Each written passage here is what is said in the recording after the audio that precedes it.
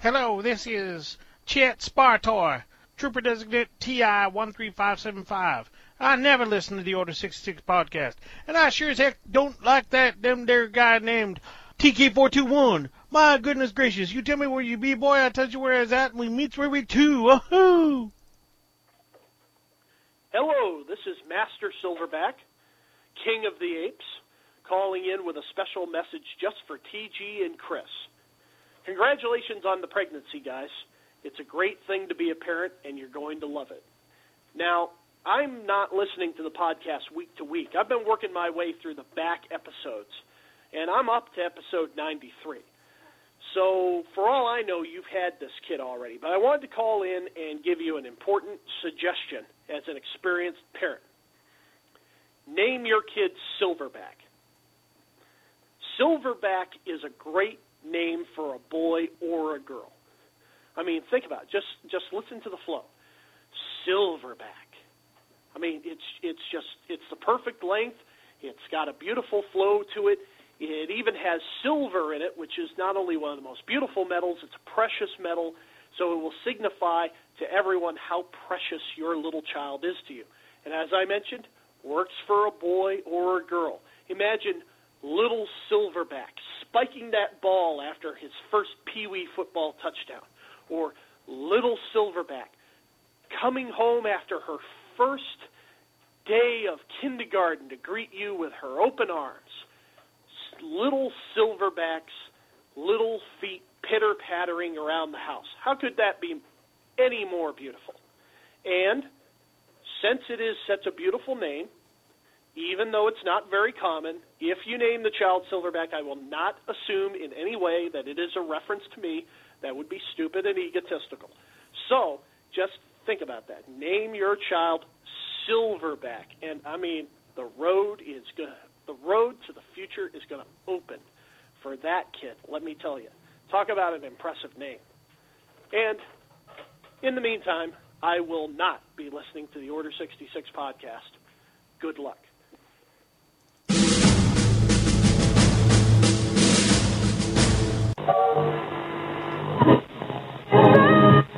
Correctly with the correct amount.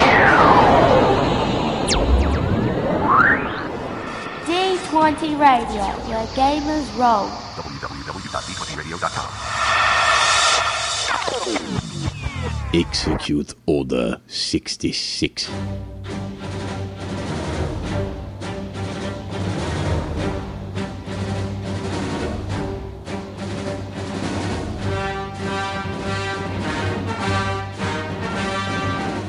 This episode of the Order 66 podcast brought to you by our sponsors, GoDaddy.com and Buy.com.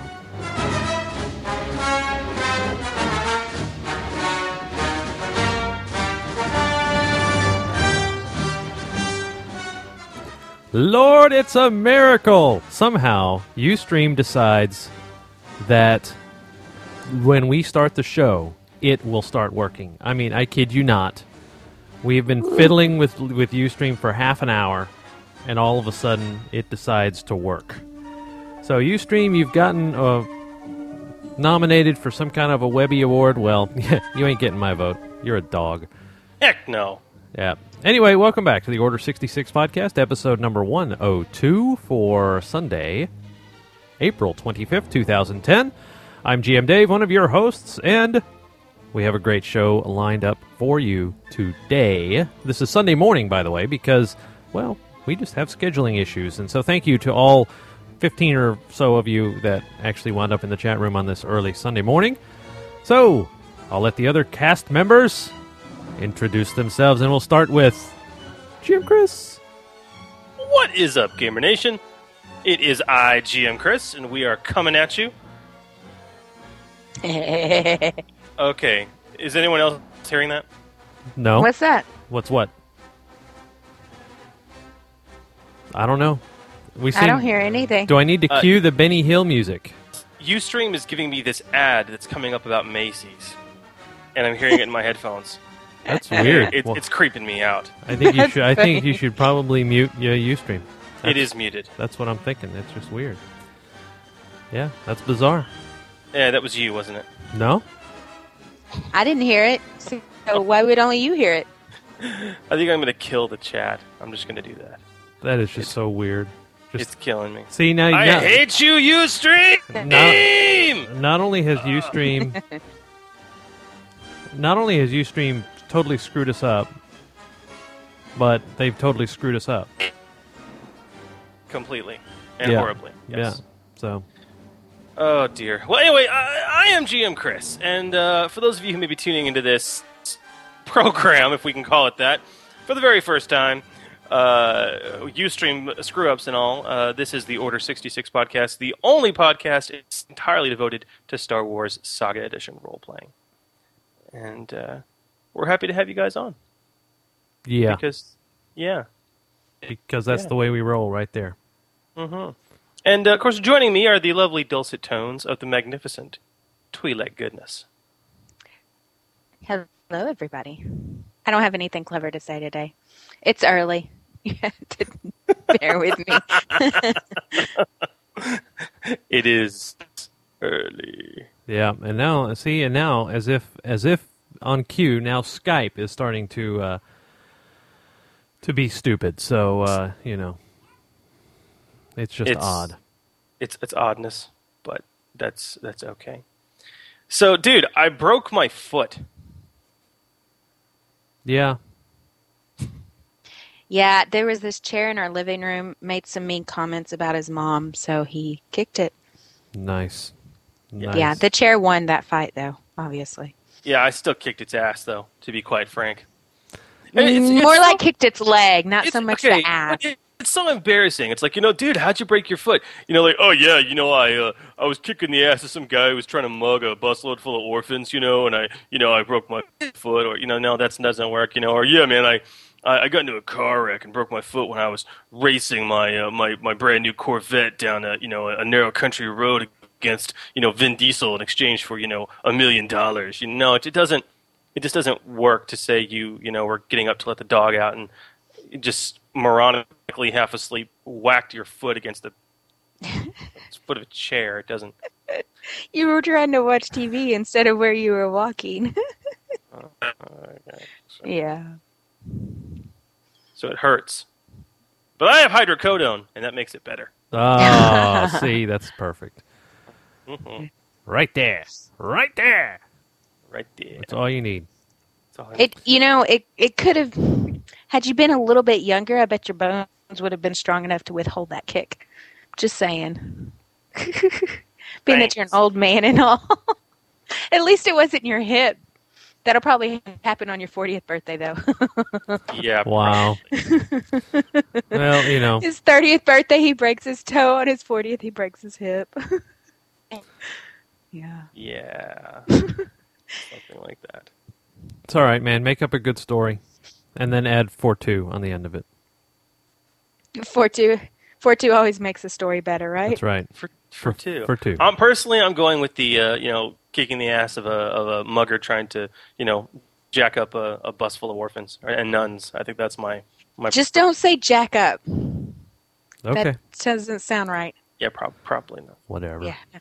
Okay. Yeah. All right. Hey, your co-host invitation is open, by the way. I closed the chat because it was giving me those strange sounds. Oh, well. Nice. Yeah. It's just an ad that you have to live through and then it goes away. I know, but it comes through on my headphones, and when it does, I cannot hear anything any of you say. Oh, nice. Okay. Yes. Well, so now that we got those announcements out of the way, we can do this. Accessing. Good. New acquisition.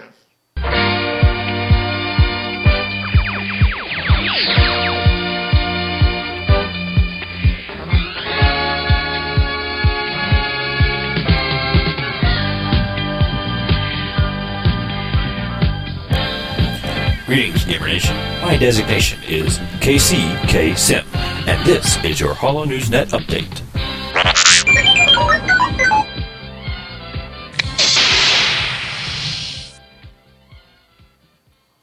Yes. Beautiful segue, TG, by the way.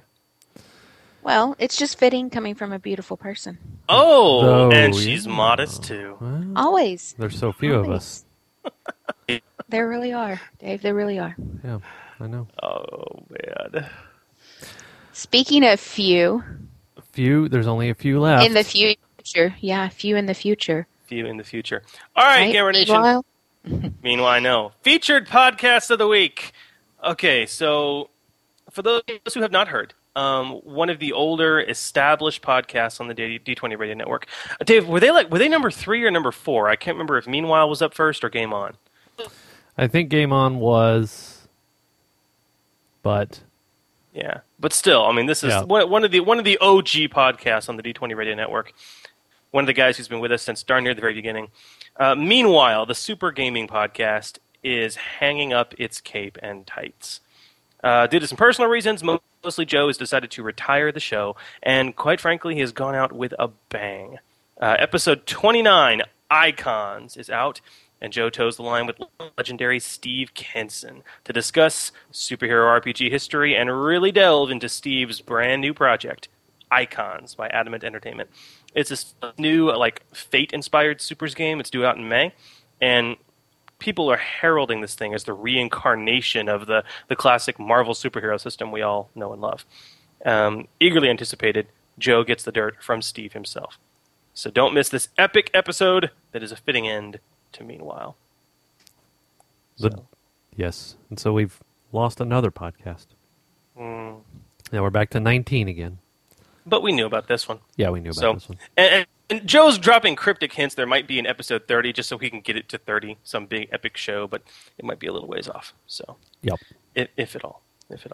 And TG, aside from this amazing podcast, where can our listeners find it, along with all the other 20 shows currently, that are on the D20 Radio Network?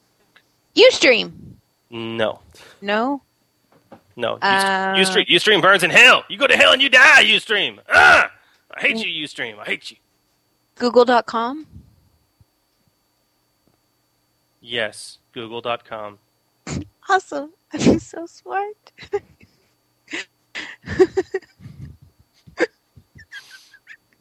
Yep. I'm happy you're happy. So much for that, Annie. Thanks a lot for listening, guys. Yay. Wow. You guys can find all of our podcasts at www.d20radio.com. Wow. Wazoo. Just wow. And she didn't even pick it up. She made the joke and then didn't get on with the announcement. That's what I know. That's what I don't understand that. It's because I'm laughing too hard. I just don't understand. Wow. Nothing quite says it like someone who's being funny laughing at their own joke. I'll tell you what. I know. We got to do more Sunday morning casts. Yeah. I'll tell you what. Wow. Oh, I'm crying over here. I'll tell you what. Oh. Well, okay, come down. I just need to say that according to your show notes, that the saga, the last book of the saga system, released on May 20th, and I'm guessing that was April. Yeah, I'm guessing that was April 20th because the book came out on Tuesday. Yeah. The Unknown Regions is utterly amazing. If you have not picked up this tome of greatness yet, run. Do not walk to your FLGS, or if you really want to, your nearest bookstore, and get your copy now. Word. This book is phenomenal. I am utterly blown away. But we'll have an episode devoted to that. But hey man, last book in the system. Go get it, guys. Go get it. It's a piece of history. It's worth it from what you've told me, and it's got a lot of really good stuff in there. Dude, I'm amazed at everything that is in this book. I mean, it went out with a bang, to say the least. To say the least, yes. Totally blown away by it. Totally. Totally blown away. Man. So, also, we got some juicy bits of web goodness for you today. Patrick Stutzman is back, bringing us Message to Spacers 8 and the Crusader-class corvette. This is a crazy ship. It's by far, I think, one of the fastest capital ships in the game. It's got like a speed of 4 squares, starship scale, and that's faster than some fighters, okay? It is bristling with weapons and wicked attack options. It's just an utter beauty. Great for a campaign. And you can find it right now at www.wizards.com/Star Wars. Yes. Cool. So May 20th, something actually is happening on May 20th, Dave. Uh-huh. Yeah. I'm super excited about this. ReaperCon. Yay! Oh, dude. Why are you going, eh? No, I'm going, yay! Okay. Dude, I'm so excited about ReaperCon, I can barely see straight. Yeah, me too. I already signed up for classes. So excited. Yes. Well, I couldn't sign up for too many because then it would interfere with all of the painting time that I would do. This is true. Why is ReaperCon going to rock? Tell us. Well, for many reasons. But for one very important reason is that Order 66 and Radio Free Homelet will be there running Games Galore, as well as a couple other of the hosts at the D20 Radio Network. So, be cool. If you go to reapermini.com, see, I know that website. Mm-hmm. You can find out more. And if you guys are going to be going to ReaperCon and you would like to reserve a seat at an RPG table, perhaps one of mine, you can head to reapermini.com/ReaperCon #RPG. And you can actually reserve a seat at a table for the low price of $1. And I know my games are filling up, man. So there's a lot of great stuff going on. Very exciting. Yeah. Cool. Well, also June 23rd to the 27th, Origins 2010, Columbus, Ohio, and D20 Radio's own Vader's Son will be running 4 games of Saga, and it's always promises to be good at Origins. You can find out more at www.originsgames.com. Yep, and then sadly we won't be there, but Gen Con will be in August. They've made it early August this time, 5th through the 8th, of course in Indianapolis. And like we've said before, badge and room registrations are open, and you can just go to gencon.com. And don't forget the Gary Gygax Memorial Auction while you're there. I'm so angry I'm not going to be there. I want to own a piece of Gygax. No, really, like a piece, like a finger bone or something. Maybe that's in bad taste, but no, that is in bad taste. You know, if you own a piece of RPG, then you own a piece of Gygax. It's true. Thank you, Yoda. Yes. Oh, very nice. Very nice. Well, normally we'd be saying we're going to Luke Lowbrow at this point, but we didn't get a Luke Lowbrow this week. Aww. Or last week. I wonder, I hope he's okay. I know, man. Either GM Dan is in the hospital or he's slacking. What's up, Dan? I choose to believe that he's There's no slacking. other option, right? I believe that he's slacker. Total slacker. I'm going with the slacking. I mean, quite frankly, dude, we count on you to make us laugh, and what happens? We're stuck with TG making Google jokes. It doesn't work. Right. So, yeah, you're right. It doesn't. It's just not as, I don't know. It's not as powerful. It's still funny, but not as powerful. Do you see the impact you're having on the show, Dan? See, really? What he says is that his Apple is in the shop, and so he can't have GarageBand. Well, if you join the rest of the world, the 82% of us that have PCs and aren't dependent on this dilapidated technology known as Apple. Oh, wait a second. Hang on, I want to tweet that on my iPhone. Hang on. Yeah. Yeah, exactly. So anyway, we'll hear from our friendly TK421 here in about, how about now?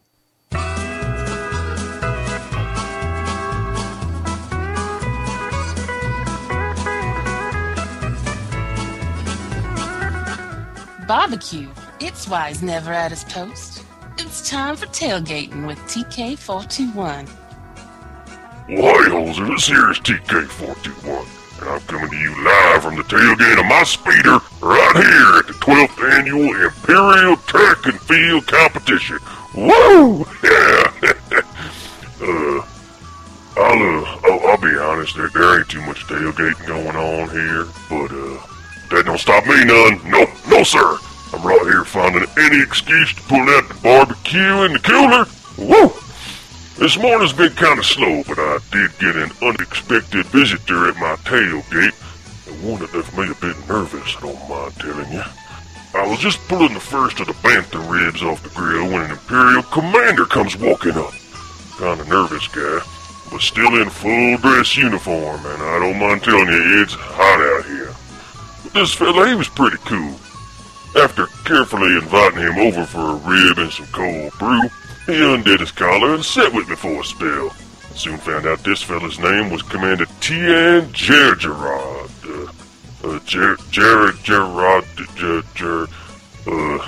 Yeah.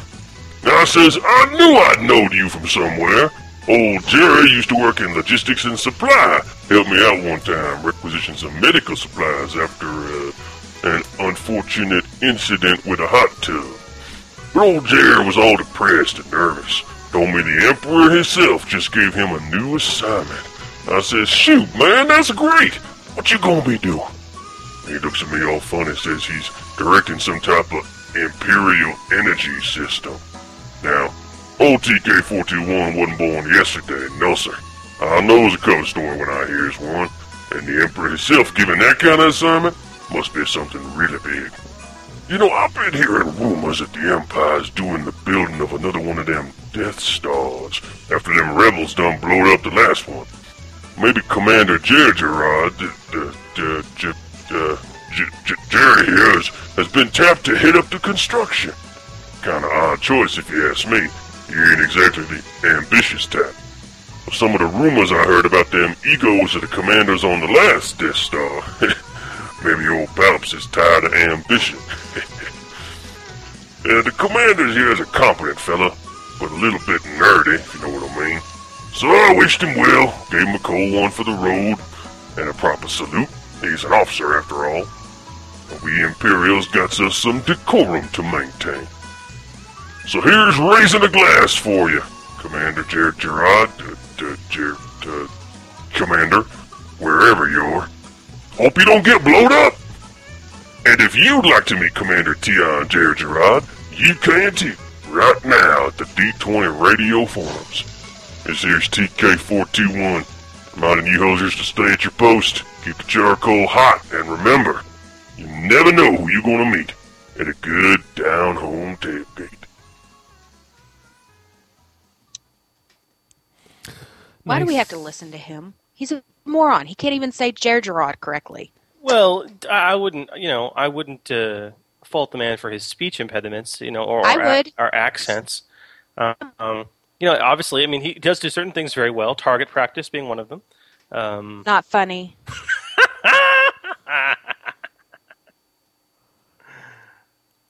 Oh, yes. Yeah. Moving on before you had to sleep on the couch tonight.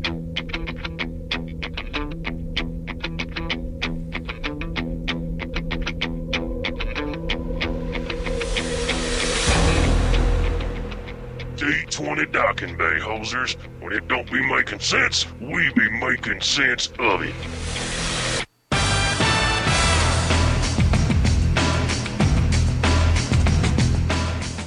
Okay, so before we go on, because of the nature of our show, most of the time we're in the evening, and we don't get a lot of listeners from our European friends. And we do have several in the chat room because it's in the middle of the day out there.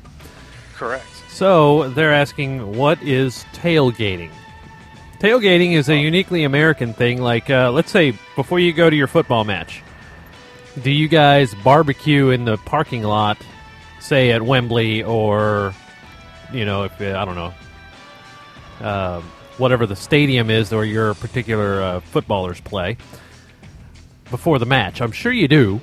And that's what we call tailgating. The old adage is that you'd set up a little portable barbecue grill on the tailgate of your truck, and you'd sit there and eat and whatever. Drink beer and get totally hammered before you go in to watch the game. Right. So, exactly. So, if you guys are out getting ready for your Manchester United game, then, well, actually, they won yesterday. I think Chelsea plays today. So, anybody out there getting ready to watch Chelsea, then just, whatever. Yes. You'll be tailgating uniquely before American the game. tradition, but I swear, it's evolved to the point in this country that tailgating is almost a sport. Yeah, barbecue is a sport. Yes, but I mean, just a bunch of sports fans gathering outside the stadium to just totally. I mean, half the time these folks won't even go in to see the game. They don't have tickets. No. Now, it's gotten to the point, too, where a lot of the big stadiums will charge you extra if you're tailgating. So if you're going to tailgate, you have to pay special fees in order to do that in their parking lot. It used to not be like that because it used to be, a cheap version to be at the game but not actually have to pay to be in the game and still enjoy food and drinks and all that jazz. Yeah. I mean, but it's strange. It's fun, but it's strange. I was at the Rangers opener just here a couple weeks ago with a bunch of friends, and we got there 3 hours. That's baseball. That's American baseball, folks. Yes. We got there 3 hours before the first pitch. Just to pop down the tailgate on a truck, open a couple coolers of beer, and grill. And it's crazy. People walk up, you meet people, you meet friends, you meet fans. It's just another. Yeah, it's tailgating. Google it. Yeah. So R2D Toots, you're screaming against Chelsea. Who's your particular team? By golly, we've got at least 5 countries represented in the chat room. We've got England, we've got Scotland, we've got Germany, we've got Poland, Norway. I know. Was in there. Hungary. Of course, the USA. Duh. So, West Ham United. All right. Hey, I watched a West Ham game last week, as a matter of fact. Okay, so never mind. And of course, Canada. So we've got like 9 countries in the chat room. That's awesome. This is impressive. I'm really happy. Now, didn't we get a question from another country? From maybe Australia? we did. Yeah, we did actually, from the GM of the Land Down Under. Nice. Yeah. See, that's how you bring us back on task. That's what she's good at. Yeah. It's my thing. Okay, great. All right, GM of the Land Down Under asked a question, and this says, quite frankly, that my head is spinning. And he says this: can the block talent be used to block a whirlwind attack made with a melee weapon? Because I just found out that riposte can be used against attacks that make area attacks like whirlwind. Riposte. Well, yes, my good Aussie friend. Yes, it can. You can deflect certain area attacks with blasters, and you can block area attacks with melee weapons. The description of Whirlwind Attack, page 89 of the Saga Edition Core Rulebook, calls out that it is indeed a melee area attack and follows the area attack rules. Easy. But here's the kicker. Following the area attack rules, just like deflecting auto fire that hits, if you succeed on the block, you still take half damage, as long as the attack actually hits you. So there you go. Easy. Easy peasy, right? Easy peasy, rice and cheesy. Next. Beautiful. So, Armais,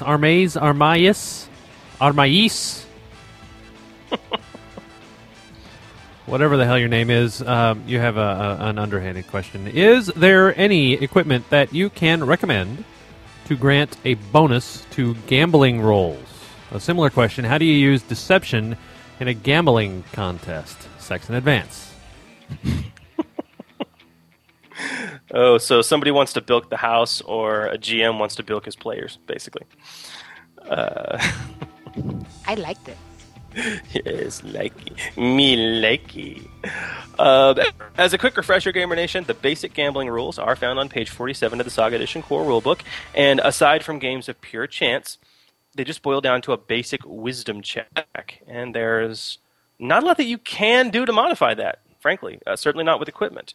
The only thing you can use to modify it at all is increasing your wisdom score, or using the Gambler talent, page 46 of the Saga Edition Core Rulebook, which gives you a +2 bonus to your wisdom checks when gambling, and it can be taken multiple times.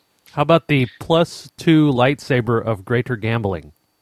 No, unfortunately, that's only in my home game. Damn. Yep. Just saying. Now, there is equipment that can help you cheat at gambling. Woohoo!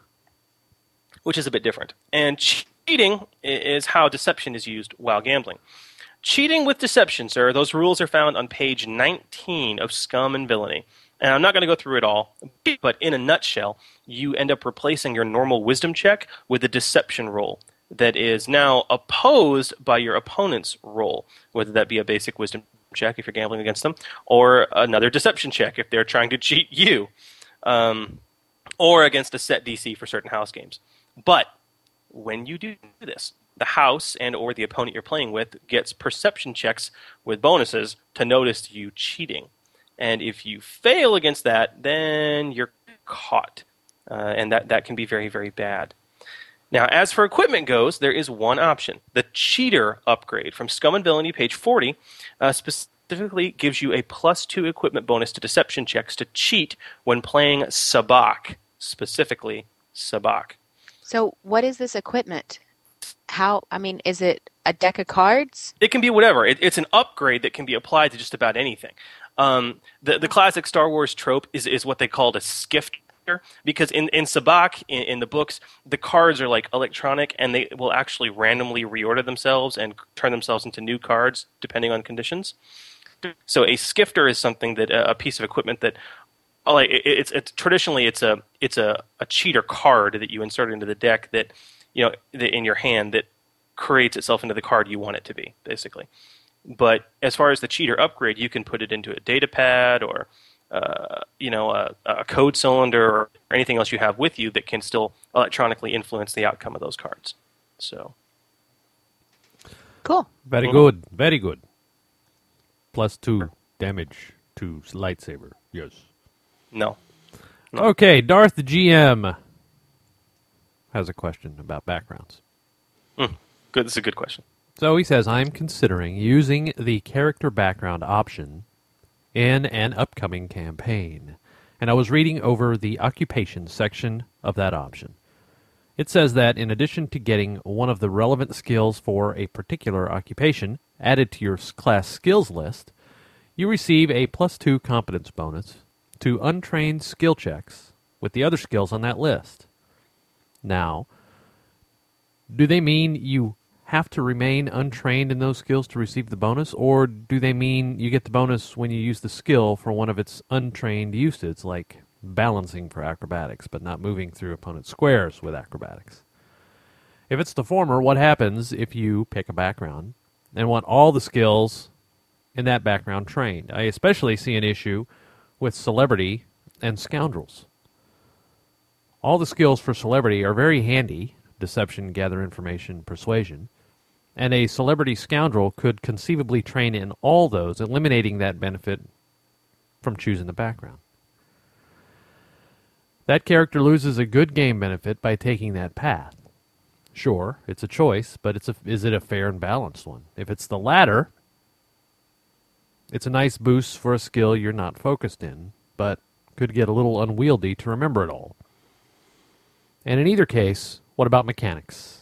Is the +2 bonus wasted because there are no untrained skill uses for mechanics? Sex in advance for 2, folks. Oh, dear. Really? Really? I love you, Gamer Nation. Oh. Well, this is a good question, Darth. To start, your first interpretation is correct. Okay, now the background mechanics, which we covered way back in episode 75, Tell Me About Your Mother, are found in the Rebellion-era campaign guide, and in a nutshell, they let you replace the Destiny system with the ability to give your character a background that centers around a previous career or planet of origin or like a defining event in your past, and they're generally pretty cool. Now, the career option, as you mentioned, gives you several benefits based on the chosen career, not the least of which is adding a skill to your class list, if it wasn't there already, and giving you a +2 circumstance bonus in other skills that you're not trained in. Well, as I said, your first interpretation was correct. If you train in the skill ever, you lose the +2 bonus. That's just the way it is. Career backgrounds, they grant you bonuses to certain career-oriented skills. Okay, like Celebrity, obviously, is going to, those skills would be deception, gather info, and persuasion, things like that. But at the point you become trained in a skill, you have gone beyond what a mere circumstantial bonus can ever hope to provide. Okay, Now, this does mean that a celebrity career will probably be wasted on a social noble or a social scoundrel. But what it will do is help that rough and tumble soldier or scout, more than likely. This doesn't make the system broken. What it does do is encourage people from one background to fall into a radically different class progression, being haphazardly ripped from your old life and thrust into something new and different, which, when you think about it, is a really good crux of character development in the Rebellion era specifically. As for the mechanics skill, no. There are no direct mechanics checks that you can make untrained. But you can still aid a mechanics check untrained, my good man. And with a +2 to that roll as well, with the right background, that's not a bad thing. Yep. Does this make sense, guys? I know some people are a little confused by the background system, but I mean, I've seen other things too. I've seen as a house rule that even if you're trained, you still get the +2 bonus, but it doesn't stack with skill focus. So if you become focused, you lose the +2 bonus. I've seen that house rule too, and I think that's fitting. But I think it makes sense because essentially your background is giving you a circumstantial bonus in certain situations. It makes sense. Right, but if you go so far as to actually train in a skill and become an expert trained in it, I mean, do you think you should reasonably get any circumstantial bonus at all? Maybe. I think you can argue both ways. I really do. Yeah, I can see it both ways too. I can, but if you don't like this ruling, I highly recommend the house rule that you go ahead and add this +2 circumstantial bonus, even if you're trained, but that goes away if you're skill focused. Right. So, yep. Basically change it from a circumstance bonus to, I believe, a competence bonus, which is what skill focus provides. So, that sounds good. There you go. Okay, and we'll wrap up with Rebel Hank. Rebel Hank sends us this. He says, "Hello, Order 66. That would be us. I'm hoping you can help me out with a question. I play a Jedi lightsaber master in my brother's campaign. And when I figured out that charge was only a standard action, I started to charge, then withdraw to get myself out of danger. Munchkin. But my brother, the GM, has been giving all his NPCs this feat from the KOTOR book called Withdrawal Strike, which makes it so I can't withdraw and get an attack of opportunity from the guy I'm walking away from. Bigger Munchkin. I need to find a way around this. Any ideas? Thanks, and I don't listen. Well, here's your first thing. Don't Munchkin." Rant forthcoming, but do you guys, I mean, just from a cursory knowledge of the rules, do you guys see any problem with Hank's tactic to begin with?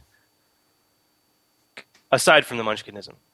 Charge ends your turn. Yeah. Ba-bum. So after you charge, you can't do anything else, even if it is a standard action. You have to take your other actions first before you charge. Right. And give the woman the cigar. Booyah! Yes, Hank, that's the first issue. Both you and your GM need to read the errata. Okay, it can be found for free at www.wizards.com/Star Wars. And as TG alluded to, there has been a change to the charge mechanic, Hank. After you charge, it ends your turn. No additional actions, none. The errata was made for munchkins like you, Hank. Precisely. This means you cannot withdraw after charging. Anyway, so no, there is no way around that problem. I'm sorry. The smelly Limburger cheese of the charge withdraw can no longer happen. Now, having said that, Hank, if you have a noble in the party, hey, maybe convince them to take some of the higher-end noble talents, or even advance into the Crime Lord class and take the Impel Ally talents, which would allow them to grant you a move action, hopefully before your target strikes. I'd also like to draw your attention to the Deft Charge feat, Rebellion Era Campaign Guide, page 28, which lets you take swift actions, free actions, and reactions after a charge before the end of your turn. But it still won't let you withdraw. But it will at least let you do something. Okay, now having said that, it's soapbox time. Oh boy, okay. Here we go. Hank, I know. Okay, Hank is munchkining. Okay, so what? But that's a player constraint. I have a bigger issue with this guy who's his GM. Okay, Hank, I know this GM is your brother, and I know brotherly relationships can be quote-unquote interesting, okay? I have no clue how old you guys are, okay? But I'm just going to say this. What your brother did to handle that situation is crap, okay? It is crap. And you know what? And brother GM, I hope to God you are listening to me right now. Having the occasional NPC or BBEG with Withdrawal Strike in the manner that you have done is not unexpected, and it can throw a nice tactical wrench into an entrenched player's battle strategy, giving rise to fun, creative thinking at the table. But if you're giving Withdrawal Strike to every single NPC this group encounters, are you fracking kidding me? That is blatant metagaming crap from the GM of all people. From the GM. Why don't you just slap a big sticker on the game table that says, "Hey players, screw you!" Okay, it's wrong, dude. It's just wrong. Don't do it. Okay, regardless of the fact that the tactics Hank has been using are illegal per Raw, you have the ability as a GM to creatively challenge any win button combo in a player's repertoire in ways that don't involve screwing them over in this fashion. Shame, GM. Shame. How about ranged attackers with elevation? How about threats with reach? How about baddies that close with Hank's character before he can charge? Huh? How about not metagaming the system in such a base, uncreative way? Huh? That frustrates me so much. This GM negated an entire character option. And I've seen it done before where somebody takes a feat or a talent that allows something similar, and all of a sudden you've totally destroyed that character choice. That is a wasted talent and feat now. It frustrates the living piss out of me. Yeah, we can tell. Apparently. Yeah. Apparently. Well, here's the thing is, shouldn't the GM create a character based off of that character's background? I mean, why would a character actually have that feat? Why would an NPC actually have this feat? Well, you know they would have it in limited instances, but every NPC wouldn't. Yeah, exactly. That's the key. And when we had Sterling on last week, we had this brief discussion came up because we talked about at what point do you draw the line between metagaming and to the opposite end of the coin. You know what? If this is a party that's being hunted by somebody or watched by somebody, and it's wow, this guy charges and uses withdrawal a lot. I need to protect myself against that and train when I fight them. It's reasonable to assume that somebody might take Withdrawal Strike. Okay, but again, somebody, not everybody. Right. Zappy says that Germany has just closed its borders to you for that rant. Yeah, wouldn't be the first time. It wouldn't be the first time. God. So, anyway, I hope that helps, Hank. I obviously your tactic is not possible to begin with, but I understand he's your brother. It's not easy to take your brother aside and have a heart-to-heart player to GM talk because he's your brother. He'll probably just call you a tool and tell you to get away from him. But play this podcast for him, okay? Play it and let me chew him out. And GM, if you're listening, I'd love to hear from you. Email me, please. So there you go. Now, where can he or others email me, Dave, if they are interested in perhaps sending us some questions for the docking bay? I don't know, Google. I don't sound like that, okay? No, you don't sound like that, sweetheart. Thank you. That would be GM Chris at d20radio.com or Tweet Like Goodness at d20radio.com or GM Dave at d20radio.com or jump on the forums or call the Loser line, which is 206-600-5872. Loser. LUSA. And, of course, D20 Radio forums at d20radio.com/forum. Of course. Of course. So we have something we haven't had in a while, which is... Really? When good games go bad. Nice. Fun. So I will set the stage with Stephen Pell from Grant City, Iowa. I don't know if it's pronounced that way, Dave. I think it's pronounced Iowa. Iowa. Yeah. Oh, okay. Yeah. That would be the home of Captain James Tiberius Kirk. Yes. Okay. So I'm confused and angry, and I'm writing this only a couple of hours after our last session, so I'm still really angry, but I'll try to be objective about this in my retelling. Sure. Oh, dear. Yeah. All right, here we go. My game group has been playing this Saga game for about 6 months with our GM, a friend from college. Our group has me and 2 other friends from college, my friend's wife, a longtime gamer, and her sister, who had never gamed before, but the GM has a serious boner for her, so he let her in the group. I can already see where this is going. Okay. All right, well, as long as she's hot, it's fine. Yeah. The 5 of us are fledgling Jedi. Well, let's see, that's what's wrong with it right there. It's all Jedi party. In Luke Skywalker's new Jedi Order. Oh, never mind. And we've slowly been unraveling a plot where this dark Sith Lord is trying to resurrect Darth Nihilus and overthrow the New Republic. We just tracked down this Dark Lord's #1 lackey to some private facility on Mustafar, and we get inside, and this massive fight happens. We do okay. In fact, we beat down the Mooks pretty bad. Just then, these hidden doors open, and a bunch of creatures come out. The GM describes these as Mustafar firewolves or something. He told us later that he homebrewed them, and there's like 12 of them. And, they're all super trained and loyal to the Dark Sith lackey. They're medium-sized creatures and that end up averaging like 30 points of damage per bite. And the GM was rolling 2d10s, and it's all fire damage that sets us on fire. God. For some strange reason, they have DR10 against lightsabers, so that makes sense.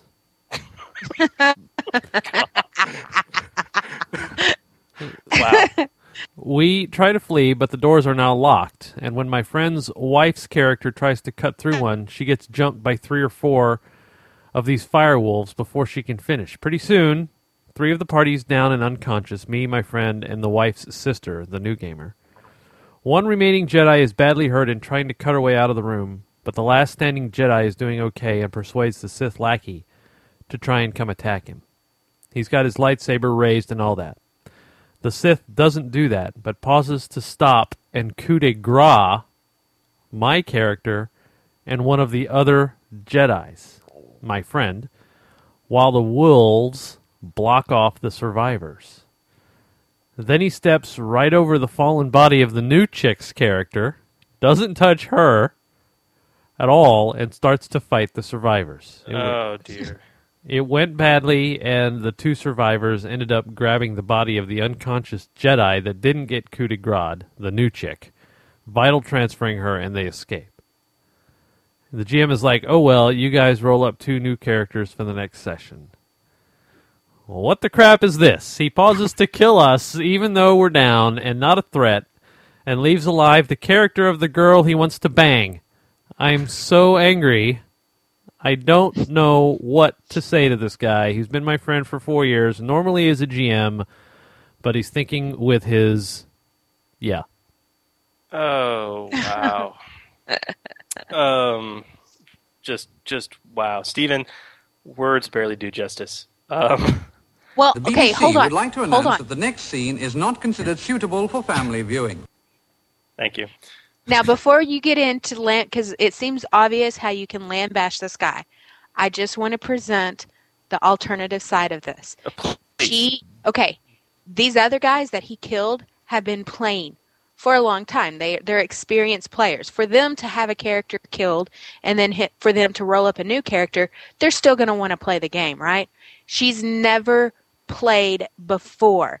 If the first time she plays, or the first character she ever plays, gets killed, what's the chance that she's going to want to come back to playing again? To playing RPGs again, period. Well, what's the chance she's going to want to come back and continue to be viewed and looked at by this GM who wants to bang her? Well, that too. That's probably part of his motivation. But I'm saying it's not necessarily a bad thing that he did in order to keep...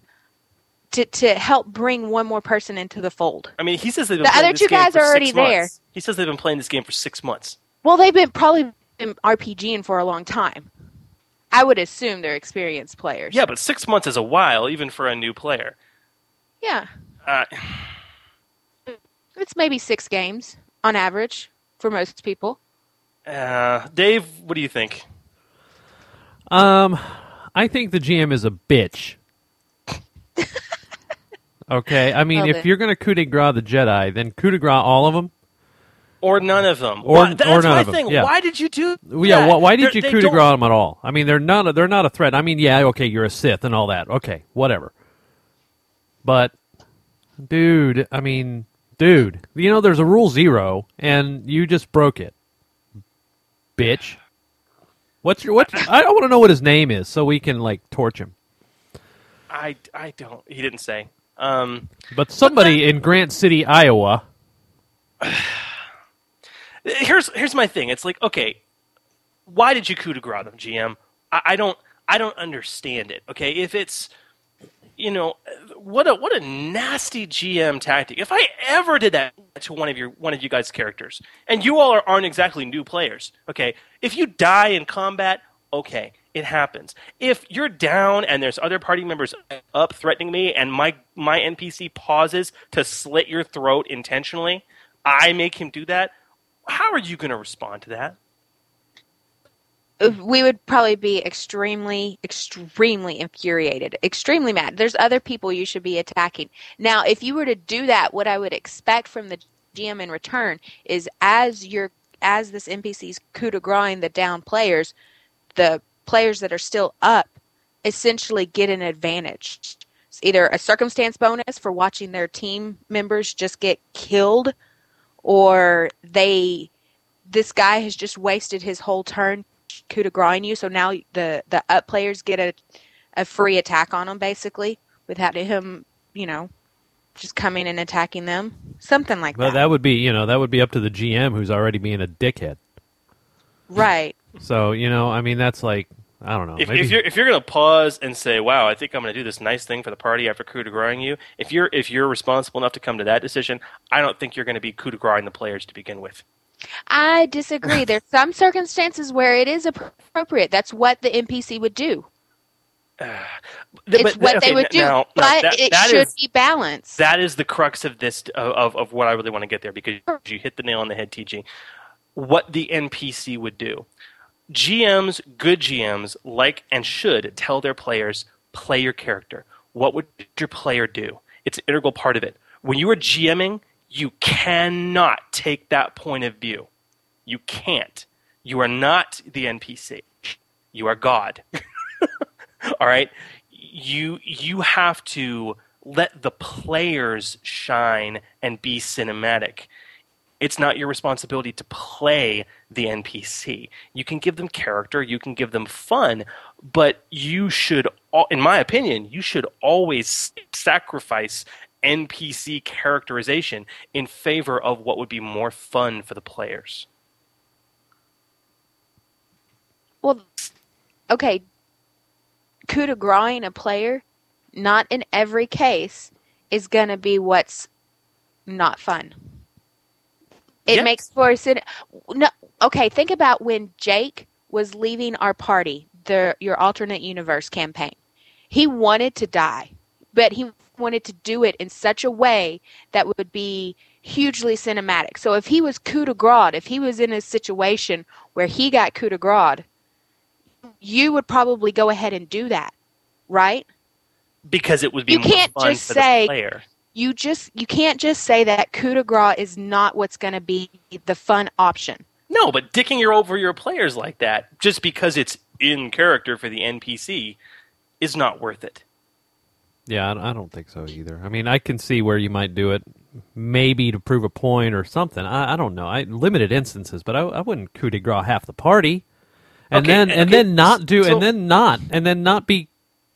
I don't know. He's not consistent. He killed 2 of them, and then he steps over another one. What's up?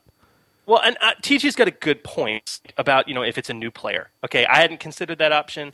That makes sense.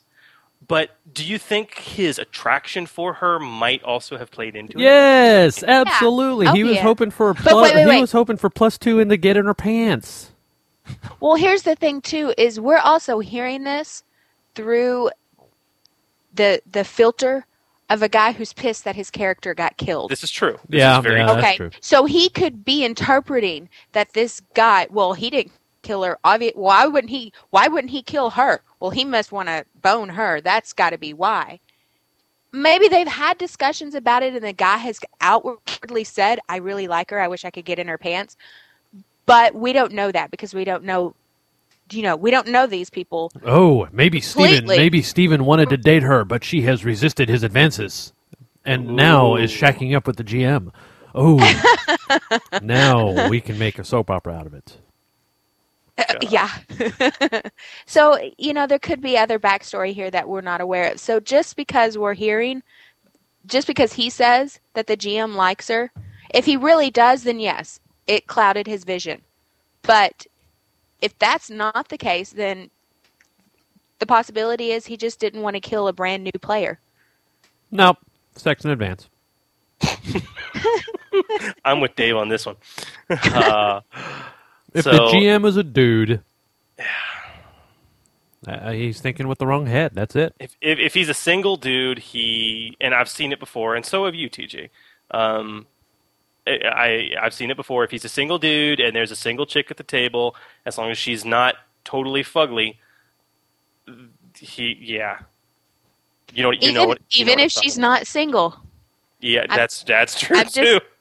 Because I played a couple games at Gen Con the past couple years, and it's obvious I got wedding rings on, and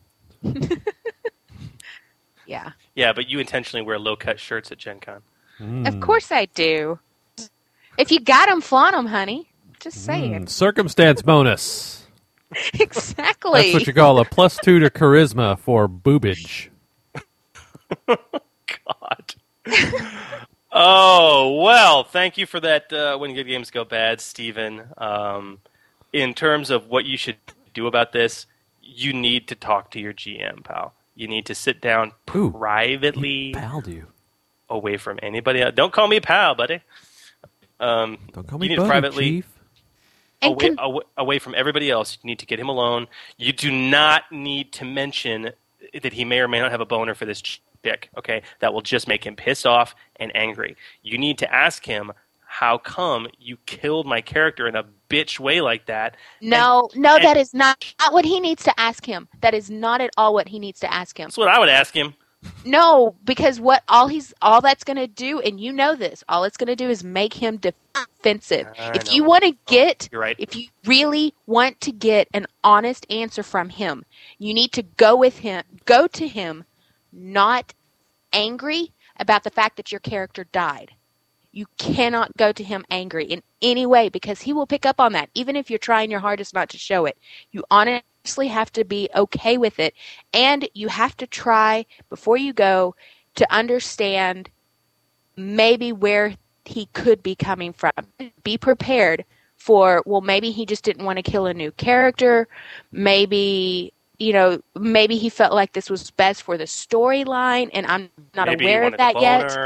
Well, or better yet, just have the chick who he's wanting to bone go to him and say, "Hey, why'd you kill those two characters and not me? Do you just want to get in my pants?" Y'all are worse than women. Y'all are worse than women. Oh my gosh, that's so deceitful. Like, go behind his back and no. Okay. I'm a fan of honesty, and honesty is the best policy. I don't think he's going to take too much offense if you go to him with the truth, Steven. But sucky situation, bro. I feel for you, honestly. Anyway, roll up a new character and munchkin the hell out of it. Don't do that either. Take the high road. Wookiee, Jedi, great lightsaber. Don't try it, GM. I have the high ground. I have the high ground. Oh, stop it. Y'all are ridiculous. All right. Well, thank you very much, Stephen, for sending that in, by the way. We like Good Games Go Bad. We hadn't had one in a while. No. Especially when they're as juicy as this one. Yes. Yeah. Much juice to be had. Dripping with weak sauce. Dripping. All right, so we'll stop down now for Alex and Trevor, Fragments from the Rim. And see you guys in about 5 minutes. Welcome, Jedi Masters, to Fragments from the Rim. How may we be of service to you today? Hi, this is Alex. And Trevor. This is segment number 47 of Fragments from the Rim. For this segment, I've chosen a talent from the book Galaxy of Intrigue. It's a scout talent from the Espionage Talent Tree on page 22. It's entitled Keep It Together. The first part of this talent says, whenever you are hit or missed by a melee or ranged attack, well, let's just take a moment and go back and look at that again. Whenever you are hit or missed, so it doesn't matter which one, by a melee or a ranged, either one. So anytime you're attacked with a melee or ranged attack, force powers won't count, persuasion skills and deception skills won't count, but all attacks, this talent goes off. That already tells me this talent is going to be kind of cool, because it is going to be used rather often. So, now, what happens? It says, you can move up to your speed as a reaction, provided that you end your movement adjacent to an ally. This movement does not provoke attacks of opportunity. The not provoking attacks of opportunity is rather nice. Yeah, you do have to end up beside one of your allies, but if you're smart about it, you could have this going off almost every single round. It could provide enormous amounts of movement, let you move all over the field, depending on how you use it. This is one excellent talent. Over to you, Trevor. Today, I want to talk to you about droids and followers and how the Star Wars Saga Edition role-playing game does an excellent job of managing them, both in terms of making it easy for the DM, GM, and making it easy for the player. Simply put, if you take the appropriate talents or feats, you can get followers, and if you have enough money, you can buy droids. And what's really nice is that they built a mechanic that you can see in the Scavenger's Guide for Droids or in the Clone Wars Campaign Guide on how to manage these followers. Basically, the way that it works is that you have to spend one of your swift, move, or standard actions to engage certain activities from the droid and or follower. And each droid and or follower takes one of those actions. So, for example, my wife, who plays a noble, who has a fair bit of cash, obviously, she owns 2 droids. Why does she own 2 droids? Well, because her combat effectiveness is pretty much none. So what she does is she bought these 2 droids, and she follows the command routines from the Scavenger's Guide to Droids, and basically at the beginning of combat she tells, with a swift action, the one droid to attack a target, and with another swift action she tells the other droid to basically defend her using harm's way, so enabling the talent of the droid, and then that leaves her still with either a move action or standard action. And this allows her in combat to be very effective. And what's nice is that it takes a noble who typically tends not to be great in terms of individual combat effectiveness and allows them to leverage another ability, which is their wealth, to own objects that allow them to do this. Soldiers basically have a similar idea with the idea of having additional followers, as do scouts. Now, what's really nice about this is it doesn't break the game in the fact that by adding 2 followers, 2 droids, to one or more members of the party, you're not wasting a whole lot of time determining who's doing what and when and where, because you now don't have to repeat the standard swift move standard for the person and for the followers. It's literally the person basically orders their followers around. And just like in real combat, if the sergeant is ordering his troops, he's spending all of his actions getting his troops to do the actions that are actually going to win the battle. He's not doing them himself. He's using his actions to get them to do what he needs them to do, because they're specialists at what they need to do. So I think that the Star Wars Saga Edition game has done an excellent job of coming up with a simple, effective, efficient, intelligent, and balanced way of dealing with droids and followers. Anyways, if you have any questions or comments, please send Alex or I an email at order66_fragments@rogers.com. And until next time, have fun gaming. Thank you, Masters, for visiting Fragments from the Rim. Yes. I will agree. I'm a huge fan of the way the followers have been handled specifically specifically with the command routines for droids. We had a request a little while back to do an episode on this, and I know it's on the docket. So it's very awesome. Yeah. That's what they say. Hadn't heard for sure about that sort of thing, but, I've heard that it's awesome. You've heard? I've heard, you've heard that it's awesome. I know it's awesome. I've heard, things like, all that. I've heard things like, and a bag of chips. Yeah, all that in a bag of chips. I mean, seriously. There's just, I don't know, dude. Guys. Yeah, hey, how are you? Yeah, good. What's going on? How you doing, honey? What's going on? Pretty good. I seem to recall that maybe we're recording a show about something. Oh, yeah. Oh, right, okay. Yeah. So, The Crunch, maybe? The Crunch. Okay, sure. Why not? So, yeah. Yeah, okay. Go ahead. I don't have my music, my normal music for it. It's weird. Oh. Aww.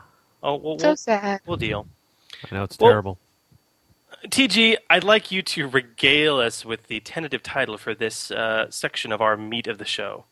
Why? Because I don't believe in this statement. I know, that's why I want you to say it. Oh, everything's better in 3D. Whatever. Not true.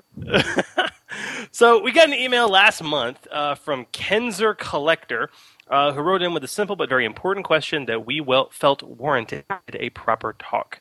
And he writes thusly. Would one of you mind elucidating his letter? Sure. Dave, you do so well reading. Oh, boy. Okay. He says, Dear GM Dave, GM Chris, and TG. Hey, that's us. Hey, he said me. I've been a Star Wars fan since Episode 4 released. Wow. I mean, wow. Seriously? You've been a Star Wars fan since Episode 4 released? Well, yeah, that was the first episode. That's pretty much when everybody who's been a Star Wars fan has been a Star Wars fan. I mean, that's like the beginning. That's not true. A lot of people were born after the films were released, Dave. Well, yeah, but but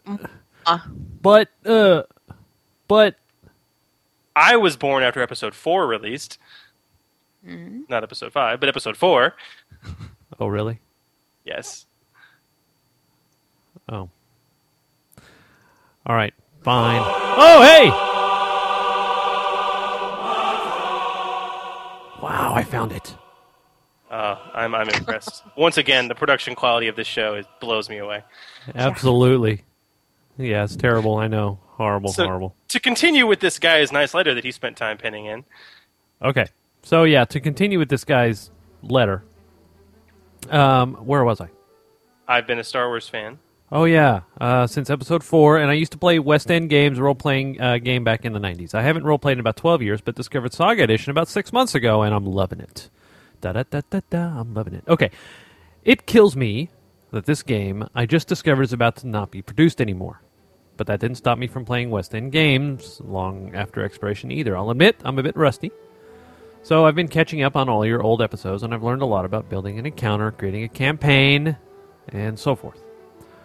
I'm GMing a game for friends, and we're having a great time, but I feel like I'm still missing something. I think my encounters are mechanically sound, but they don't feel epic enough to me. Maybe I just need some ideas to get my brain going, but I can't seem to get past creating encounters in a warehouse or on a ship or in a room. Hey, how about outside, pal? How can I combine the or a bar? How can I combine the mechanics of a good encounter into a fun location that will leave my players breathless? I really want to get the feel of Star Wars and remember the encounter afterwards. Any advice? Hey, pal, Death Star, okay? Well, okay, no, that's the thing. You can be on the Death Star or in a bar or even outside, and it can be boring and... Oh, yeah, sure. I mean, I think that might be the issue he's having. But you need, floaty things and, caverns and, the epic drop to nothing with no handrail whatsoever. Exactly. Now, okay, there's this fairly regular segment on City of Doors where they delve into these exciting locales and terrains and ways to bring it into your game. And so in a similar vein, today we're going to dig deep into the imagery of Star Wars to provide some color for your game palette. So you got the right elements in your encounter, the right threats, but what about the right scenery? Where can you put your PCs to make their jaws drop? And more importantly, how can you be sure to emphasize the features of that area during the encounter? So we are going to show you how to put the funky 3D glasses onto the heads of your players and make that encounter pop into life. Because after all, everyone else is doing it, right? Everything's better in 3D, right? Oh, sorry. No, Yeah. it's not. Everything's better in 3D. Everything is better than... Everything is 3D better sucks. than 3D. So grab your game notebooks and that leftover pair of 3D specs from the theater last night, and let's get busy. Let's get busy, boys. Let's get busy. So before we start this discussion, we need to talk about a basic precept. Something I'm calling an encounter is a scene. So before we proceed, we need to clarify just what it is we're talking about and why it is so important to any Star Wars RPG. TG, why do we play Star Wars? Because we love it. Right. Well, because it's cinematic in this fake world far, far away. That's why. Whoa! Whoa, sorry. Just you need to stop fiddling with the music, pal. Production value of this episode's going way down, man. I Way know, down. terrible. Good God. It's Sunday morning. Welcome to episode 3 of the Order 66 podcast. We wanted any. I don't know Bet you couldn't notice that. I bet you didn't know that. Oh, God. Oh, okay, dear. but the TG, I think you hit the nail on the head. I mean, like, I play Star Wars because I like the cinematic vision that's been presented. It's like this world that's been created by film and then continued through image-filled books and series and games and comics. And I think playing to that imagery is key to why I like Star Wars role-playing so much. And I think it's key to presenting the feel of Star Wars in my games. And I think most people would agree with that. You know, this is an exact sentiment that I can recall specifically Duncan, Vader's son, on our forums, has discussed and has said before that what he loves so much about the game is being able to create that Star Wars feel and world. Yes. So, in line with that, we want to set the precept that you should judge all of your encounters by. That an encounter is a scene. Okay? It doesn't get much simpler than that. An encounter is not just a combination of NPCs and attack rolls. It is a literal scene from a Star Wars movie that you are telling with your group. And good scenes are usually at their most memorable due to the amazing locales in which they take place. I mean, Dave, do you think Luke's discovery of the truth of his father would have been as impactful if the epic battle hadn't taken place over this endless precipice yawning down into a forever drop? No. I mean, think of some of the other epic scenes from the Star Wars films. Anakin and Obi-Wan, whenever they had their fight down on the exploding lava planet. Their fight down? I don't know what to call it. Whatever. The showdown. Man. Their showdown. That's the episode title. Fight Downs in 3D.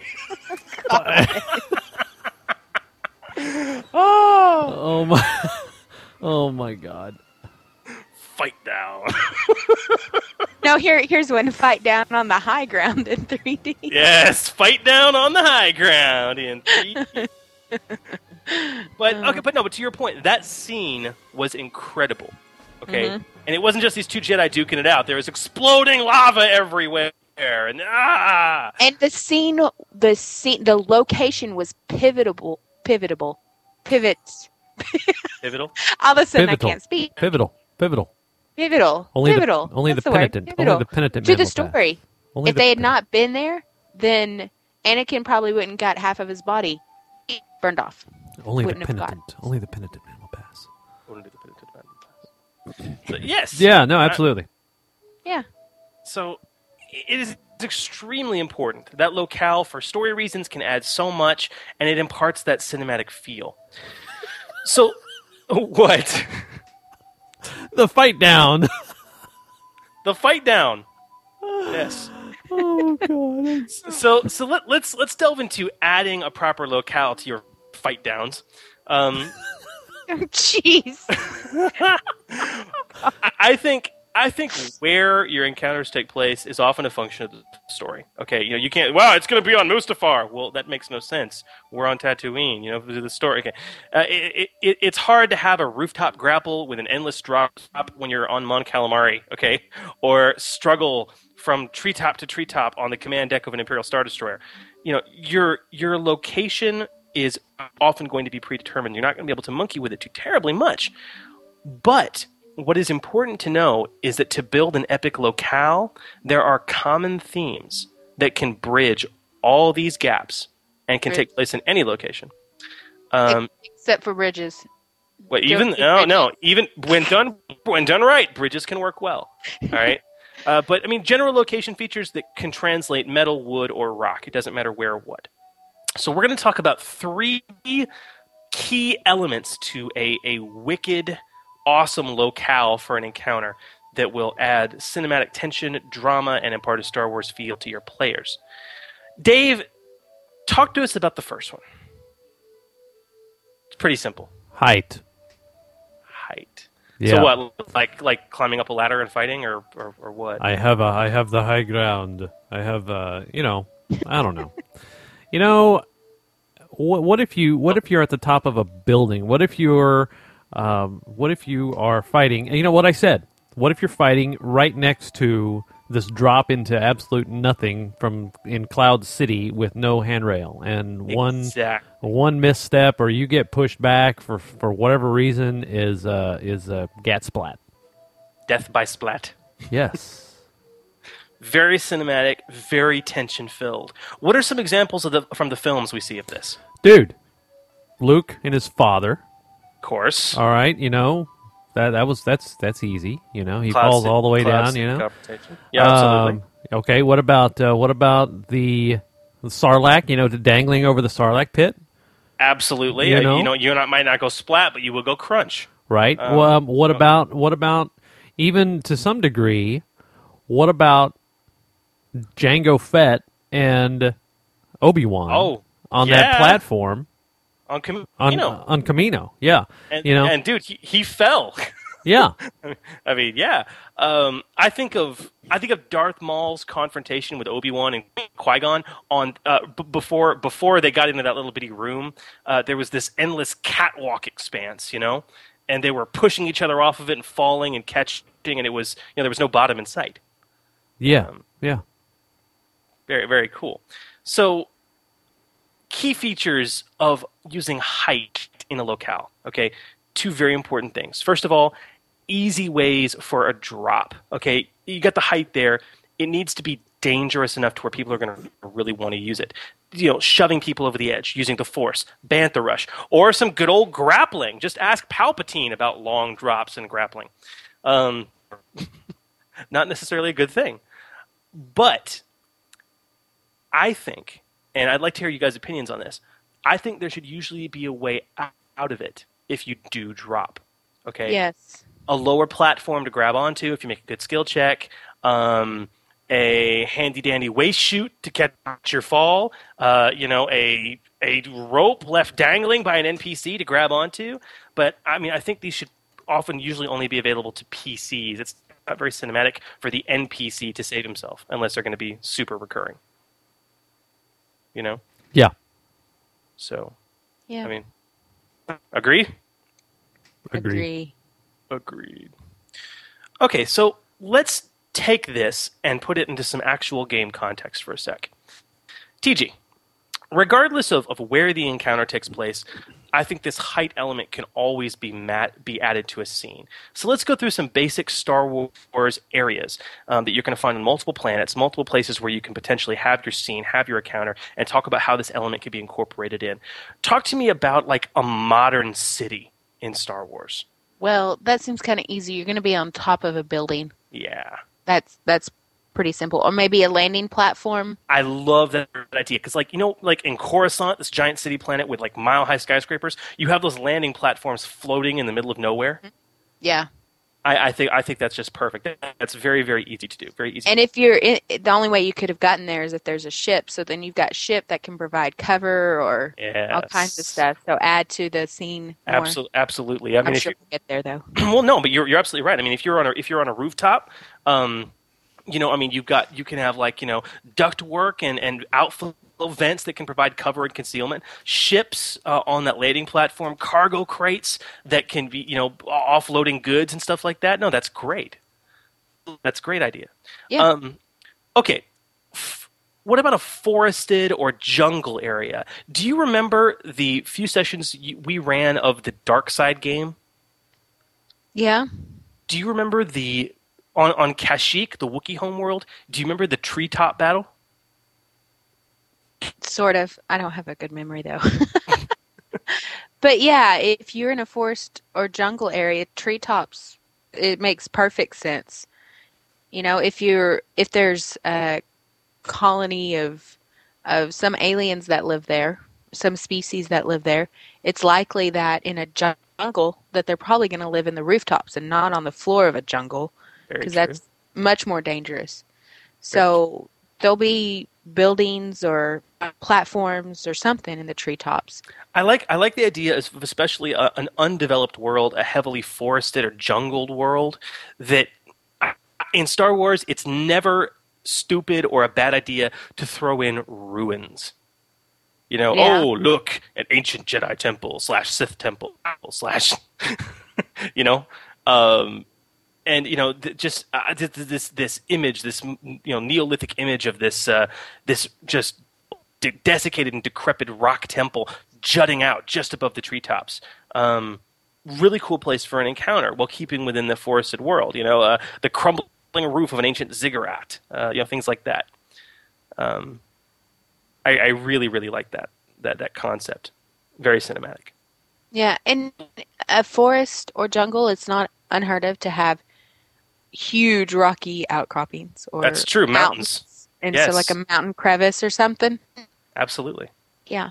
Absolutely. And provides great cover, and I mean, depending on where you go in the different layers of a forest or jungle, or you've got different amounts of cover and light and visibility that add to the complexity of the scene. And if you're on a mountain or a rocky crevice, there's rocks, maybe moss, maybe even a tree growing out of a crack or something. Yes. So there's plenty of ways to apply those encounter features, but you've got the threat of that height looming over you.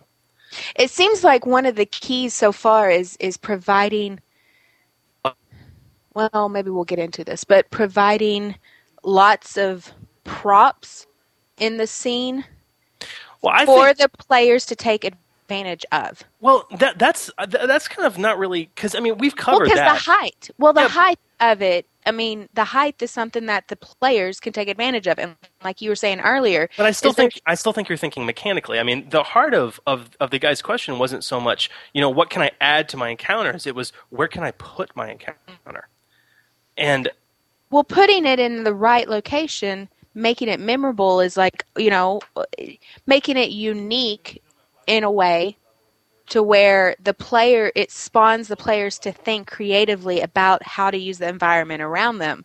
And if they're trying to think about how to use the environment around them, then they're thinking about the setting. And that's what will make it memorable for them, which is what will make it fun. That's a good point. Okay, well, what about starships or buildings? Okay, so we're not outside on top of a building. We can't do that. We're stuck in a starship in deep space, or we're inside of a building we can't get out of. What are ways we can impart the element of great height? Catwalks. I love Well, you know that. I love catwalks. Yeah. Well, like stadium seating, if you're in the, what is it? Oh, the Senate Hall.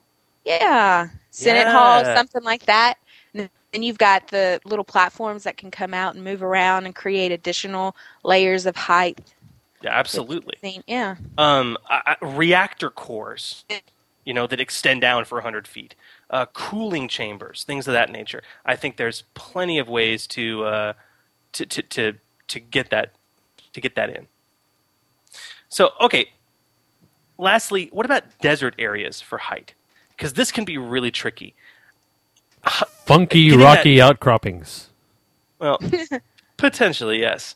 Even on Tatooine, there are like rocky, mountainous areas. But it's rare that you're going to be in a desert. You're not going to be traveling by some kind of vehicle. So probably a land speeder, which is going to hover. You're not going to walk across the desert unless you're droids. You are correct. So, I mean, Luke and Han on the open sail barge platform. Perfect. Absolutely perfect. So, okay. It came from me. Of course it did. It came from you. So, height is a key element that can add epicness and that Star Wars feel to a locale. Dave, the second one, what would you consider that to be? I would consider that to be motion. Mm-hmm. See, that's one that's there's a couple of things that I remember about key elements that have come into encounters that I remember, and one of them, of course, I keep going back to, is when we were speeding across that lake with all the fishies that were going to eat us. Yes. And so the memory is the fact that we're fighting on things that are moving. Yes. And it is terribly cinematic. Right. Either the encounter surface itself moves or has constantly moving things on it, maybe moving cover, new areas that appear and disappear all around it. Right. Remember Anakin and Obi-Wan fighting on Mustafar. Yes, precisely. Terrain constantly changing. I think I loved the video game Jedi Academy, Jedi Knight 3. Jaden Korr had this awesome level that was a race on top of a moving air tram that was hurtling through Nar Shaddaa with the rain pouring. Okay, and it was really cinematic and really cool. What else can you think of in terms of the films or the games where motion played an incredible amount towards lending towards the Star Wars cinematic feel of the scene? Other things that come to mind for me, in episode 2, when Padme and Anakin were on the factory. The droid factory. Yes, absolutely. On Geonosis, I mean, you had all that stuff moving around and machine arms and stuff constantly moving to clamp them and bang them and stuff like that. I think that was just very Star Warsy, very epic. Even when Grievous's ship lost power, and they all went down the elevator shaft and everything. Yes. Yeah, another happy landing. And so, yeah. Absolutely. So, key features here. I think motion can often be combined with height to a good extent. And I think the movement of the encounter area itself can present balancing challenges for PCs and NPCs alike. Do you two remember in one of my alternate universe games where you guys had to jump out of a transport ship on top of an existing ship that was kind of shaped like a saucer on Cloud City, and as round by round went by, the ship began to tilt and lurch. We had to make balance checks. I remember. That's right. You had to make acrobatics checks to keep balance, and if you failed, you had to make like a climb or a jump check to keep from falling off. TG, if I recall correctly, your character pretty much went to the nearest thing and clung onto it. Yeah. Yep. So, that adds a whole new element to the scene. How cinematic was that, It was cool. So there you go. But another thing I can highly recommend is the ability to control movement can be extremely satisfying action for the PCs through the use of skills. So think back to the factory floor on Geonosis. What if the party slicer could get to a nearby terminal and start slicing into it and controlling the movement of the robotic arms on the factory floor?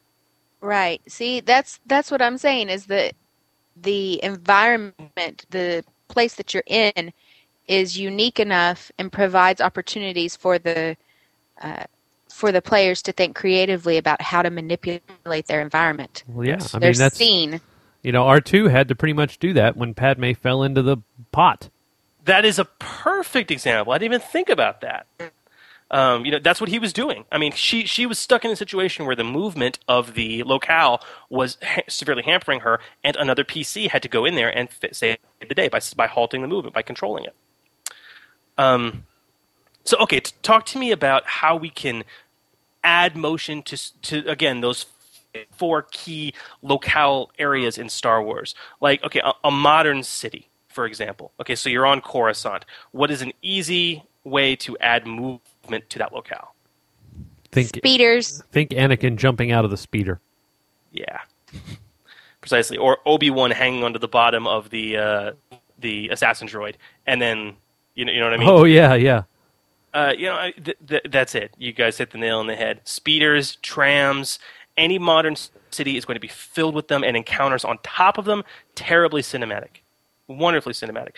Chris West has a series of those map tiles he sells that are kind of like a tram, and an encounter on top of a moving air tram, I think, is just a great call. Great idea. Very cinematic. Okay, TG. What about a forest or a jungled area? How best to manage movement? I would say a rickety wood bridge, but I hate it. I hate it. But, I'm thinking a tree can sway if it's tall enough. Yeah.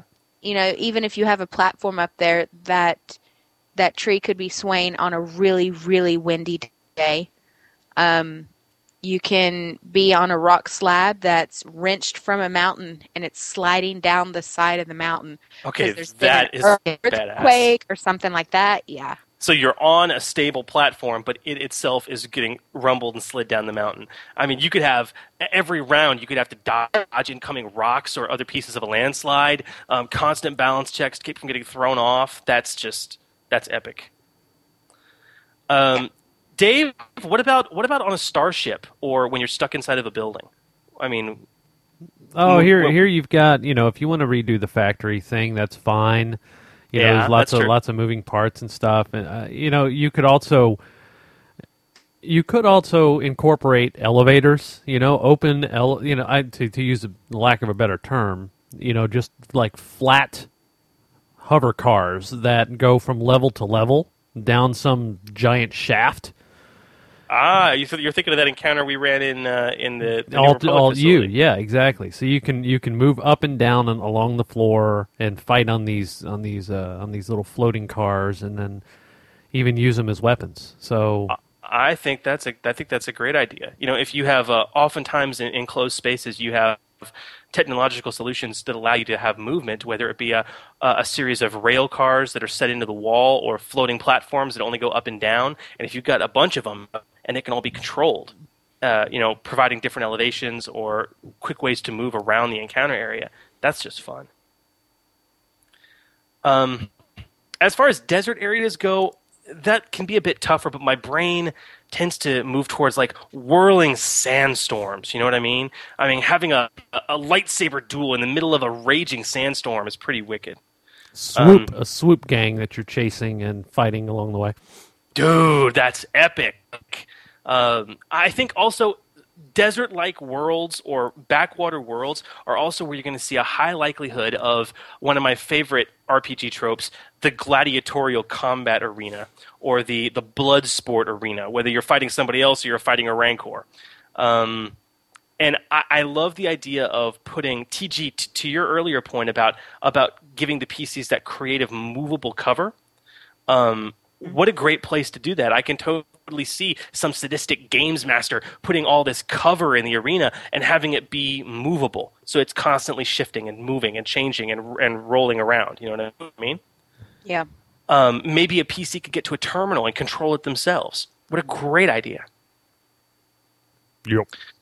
So, okay, so height and motion, very important. The third element to really kind of discuss for what we consider to be epic locales for your scenes, Dave, is going to be what? Hazards. Better yet, deadly hazards. Yes. I think this could be tricky to pull off, but I think it's essential to really cinematic scenes. Hey, desert Sarlacc. Mustafar, lava. Yes, just having an area that's this massive, massive hazard. Now, TG, as far as key features of a deadly, deadly hazard, what are a couple things that you think? I mean, the GM should probably really keep in mind. Well, it should affect the NPCs as well as the PCs. Very true. Because otherwise, you're just going to piss some people off, and that's not fun. Yeah, like a Sith that only attacks certain NPCs. Yes. Well, I mean, no, it's a good point. The lava was as much a danger to Obi-Wan as it was to Anakin. Okay. Right. The Sarlacc was going after Boba Fett and Han and Luke and Lando. So, there's that. And it's got to be something. It's deadly, so you cannot defeat it. You can't make a skill check to shut it off. Can't kill it. It's there. You just have to avoid it. Yes, absolutely. I think that's the big difference between a regular just hazard you put in your encounter and what I would consider to be a deadly hazard scenic feature. Large reactor leak, very dangerous. Yes, precisely. Large reactor leak, very dangerous. So, okay, let's fit this into our four scenic areas here. Fitting deadly hazard into a modern city area. Fall off the building. yeah. I mean, this is one of those cases where height can serve as both. Or if you're on top of a building, depending on what kind of building, there could be pipes that come out that release deadly toxic fumes or gas, and you have to avoid it. That's also very creative. I keep thinking about that scene from episode 2 where they fly too close to the power converter. I can just see this massive fight taking place on top of an industrial power converter, which, one misstep and it's waiting to zap the unwary. Oh, it's like Tango and Cash. Yes. Tash and Tango. Cash and Tango. Tango and Cash. So there is that. Okay, what about a forest or a jungle? This can be a little more tough. Man-eating plants. Man-eating plants. So creatures, wildlife. Yeah, that's what you've got. I mean, I think wildlife is probably the most common way to do that. I can see the heroes crashing through a cave and ending up in the middle of on a rocky precipice that overlooks a den of Nexu. Okay, and if they fall, they're going to get eaten alive by a 30 slavering Nexu that are constantly jumping up to try and bite them too. What about water running river? Freezing that river. Takes you to a waterfall and you're dead. That's a really good idea. So I mean, one misstep and you're toast. You got this river waiting to just scoop you up. Toast. I don't think rivers are used often enough in Star Wars. Toast. It doesn't come in a lot. I mean, it really doesn't.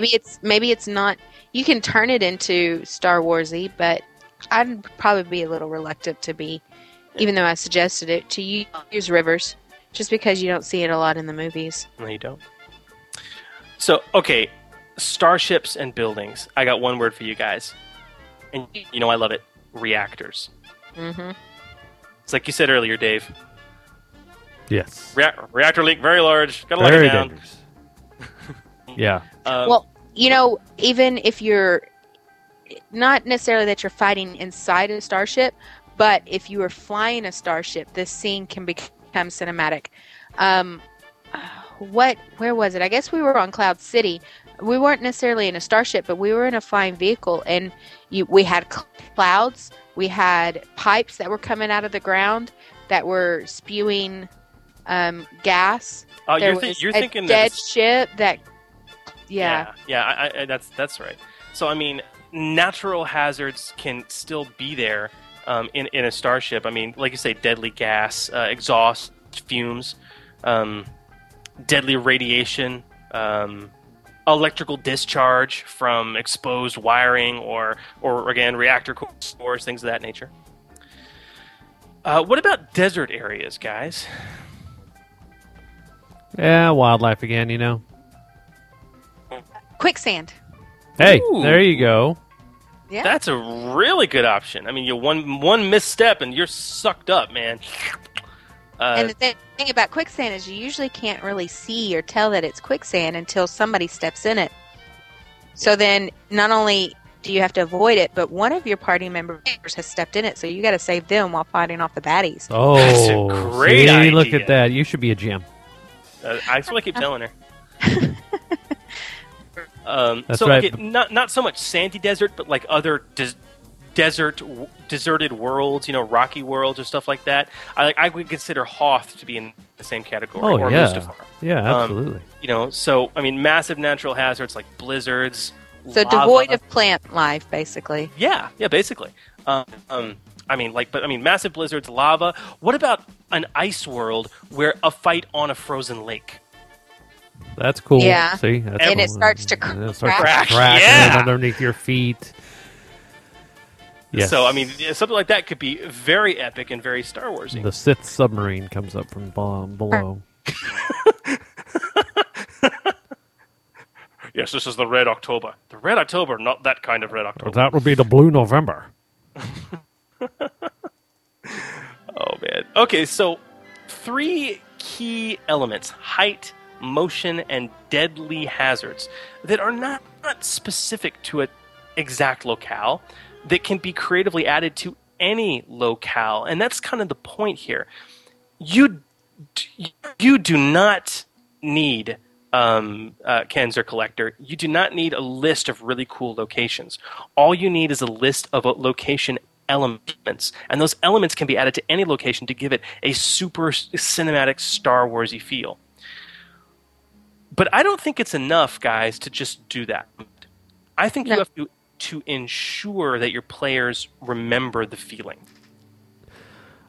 Ensuring that it stays with your players during the encounter. The best way I found that makes a scene memorable for me is when the GM uses extremely descriptive language, which is very detailed to paint the picture of what the scene looks like. The colors, the smells, the touch and the feel and Don't just draw it on the battle everything. map. Yeah, don't just draw it on the battle map. Describe it all. And say, well, here's a rock, and there's a tree, and then here's a platform. Oh, and here's some lava that you don't want to fall into. That's not going to do it for me. You need to explain the scene. How is everything interacting together? How are these colors melding together? And just make it look like a movie with your words. Not every GM is a Tolkien, is a descriptive storyteller of high caliber. For those who may be a little uncomfortable with this, and even those who are extremely comfortable with this, a good recommendation I would have along these lines are jot down a few descriptive lines in your notes. And read it at the start of the encounter to convey the meaning of the scene. Jot down 2 or 3, great sounding descriptive sentences that will get that feeling across to the players. And remember to reassert those lines at the start of the encounter and read them off. Yeah. Yeah, as things change, things are moving around and, Yeah. Well, okay, now that brings up another point, Dave. I think another key thing you have to do is to reassert the scene. After every single round, I think it's imperative to reassert that descriptive stance. Sure. So, I mean, at the start of the initiative count, remind the players exactly what's going on, just to keep that cinematic feeling fresh. So, okay, the last guy in the initiative count just went, and it's, all right, the second stormtrooper goes down. At this point, the rain is picked up. You can barely see. The wind is racing past you as the tram hurtles on through the night, and you struggle to keep hold as the Inquisitor approaches, his red lightsaber glaring. Now, Dave, your character's up. And Battle strike. Charge. Yeah. But, I mean, doing something like that at the end of each round to reassert the cinema in the minds of the players, to put those 3D glasses on and make it pop, to remind them of the scene they are in, that it's not just minis in a map. Right. So, now, I want to close this conversation. You don't want to do this every single time, do you? You've read my mind, dude. I want to close off by talking about that. So, okay, doing this descriptive talk, do you really want to do this for every single encounter in the session? No, I mean, maybe once. I think to some degree, I would like a little, I want setting and all that, but for a big scene like that I'm going to remember, we might have one of those every time we get together. Maybe one. Yes. Right. I mean, if it's a super long session, maybe a couple. But I agree. I think you guys are right. I think you should limit it to about once a session as a general rule. And make that your best set piece. Make it the final battle or the boss fight. The ultimate remembered encounter. Do you guys think it's possible to overdo this? Oh, hell yeah! I mean, even if you're only doing it once a scene, just Yeah, if you try to throw everything in there at once, and then on top of that, 20 stormtroopers. If you're level 20 PCs, okay, maybe it's not a big deal. But if you're level 4. No, you gotta make it reasonable to what your characters are, what your players are, what level they're at, and think about how it could be challenging. Because for goodness sakes, if you look at the movies, usually if they've got these challenges of the locale, it's a challenging location, challenging scene. There's not a whole lot of other threats involved. That's a very good point. I mean, when you think of these epic battles taking place in the film, there's like one bad guy. 2 bad guys, maybe. Yeah. So maybe treat each of the different threats as if they're another NPC. So if you've got lava, track it as if it's an NPC, essentially. Or treat it that way in your head. It's another threat. Well, that's an excellent suggestion because, I mean, we've talked about this before. As a GM, you have an upper limit of how many things you can track at one time. Okay? Like, personally, I can't deal with more than 8 threats on the board. For me, it just becomes cumbersome at that point. Okay? I would, to use your line, TG, I would treat this as a threat. I would treat it as an NPC. So if I had the lava and the height and the massive movement, well, that would be me just personally. I'd want to get down to around 4 or 5 NPCs on the board. Just in terms of what I would keep track of. No, that's a great idea. I think it's good, too. Of course, if you have lava, as long as you have Tommy Lee Jones, you can get over it. This is true. Television has taught me well. Yeah. But I think the end statement for that in terms of is every scene an epic scene. At the single point you make the scene too complicated, it's not worth it. Right. I don't care how epic it is. I don't care how cool it is. If you're going to have trouble tracking it, or if you see that it becomes an issue to track as you're playing, it's not worth it. And another important thing is the elements you put in there need to be appropriate for the story. You can't just throw something in there to make it more challenging for the characters. Correct. It needs to be fitting to the storyline that the PCs are following. Just like the scene on Mustafar. The lava was pivotal. I can't say that word. Pivotal to the storyline and what happened in the future, So it was. Now, I think you can add any of the 3 location elements we've discussed to nearly any encounter, regardless of where it takes place and where you are in the story. But you are correct, TG. There's some things that can go a little too far. We're chasing down a hut on Nar Shaddaa, and we chase him back to his personal palace on his private moon, and it's on top of a giant lake of lava. You reach a point where it's almost contrived. Right. Yeah. Yep.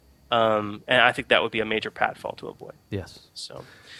So very nice. Kenzer Collector, thank you for the email. And if you guys have any requests or suggestions for show discussion topics, we have a lot on the docket, but we still have a lot more shows to make, and we want to know what you would like to hear. So get over to the D20 Radio forums at d20radio.com/forum.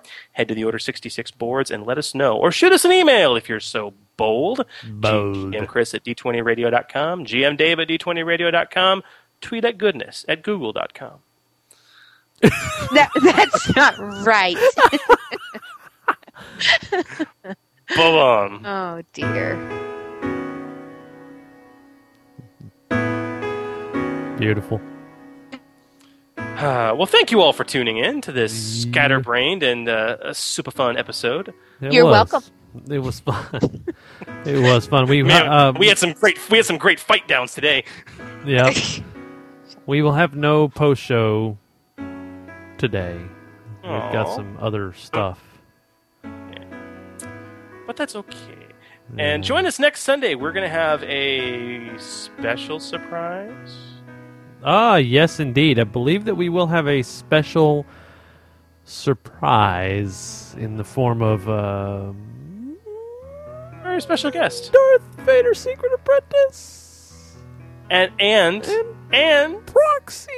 And Proxy! Oh, yes, it's exciting. So it's going to be good. But keep your eyes glued to the forums. Gamer Nation lets you know the when and the where. And thank you once again. Thank you to my co-hosts, GM Dave and TJ. This is GM Chris wishing you peace, love, and good gaming. And keep them dice rolling, please. And make sure you Google them. Good call.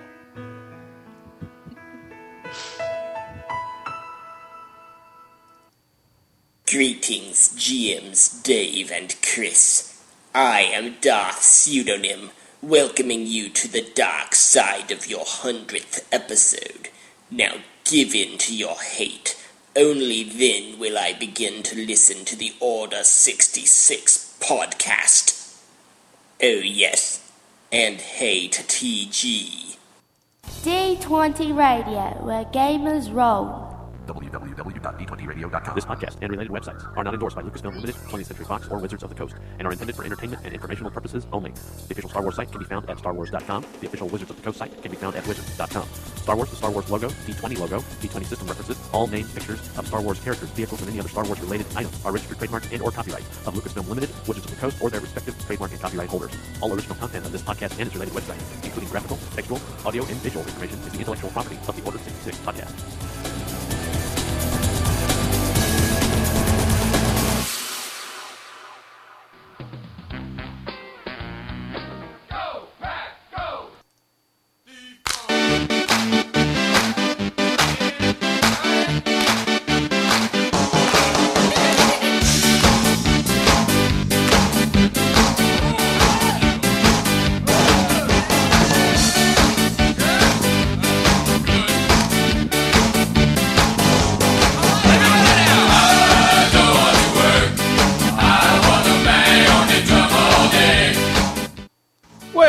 Wait. I thought you said we were going to have a post show. Well, I decided that I have like 5 minutes. You Do you guys have something specific you wanted to talk about? Not really. Well, I have a suggestion then. Okay. Do you remember how on episode 100 we had the whole Ask the Host thing? Yeah. And we only got through about half of the questions? Oh, yeah. Oh, dude, hey, we can do some of those. Absolutely. Absolutely. Hey, there was this really good question that was posted by this one poster named, what was her name? Twi'lek Goodness? Yeah. Should answer hers. Ask. I think we should go for the next in line, quite frankly. Ask the hosts, huh? Wow, this has exploded. Holy cow, I didn't even see how crazy this has gotten. Cool. It's gotten quite explosive. Wow. Just so I can... That's what she said. All right, so Revan the Second asked us, on a scale of 1 to 10, 1 being the worst, 10 being the best, how awesome do you think y'all are? We've already answered this. We did? Yes, remember? I said on the scale of 1 to 10, I'm the shizzle. Oh, okay. Well, it's fine. Okay. We also answered Cyril's questions. We also answered Revan the Second's next question, and Shadow Stars, who would you most like to remove from Star Wars canon? The answer was Jar Jar. Oh, really? Uh-huh. Oh. I think we started up with... Oh, yeah, what are we going to remove? That's right. 3 and... So, favorite not Star Wars RPG? Ooh. What is your favorite not Star Wars RPG? Wow. That's really tough.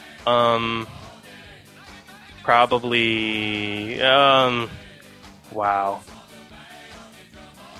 Probably Spirit of the Century, quite frankly. Really? Right behind that would be a tie for 3rd and 4th edition D&D.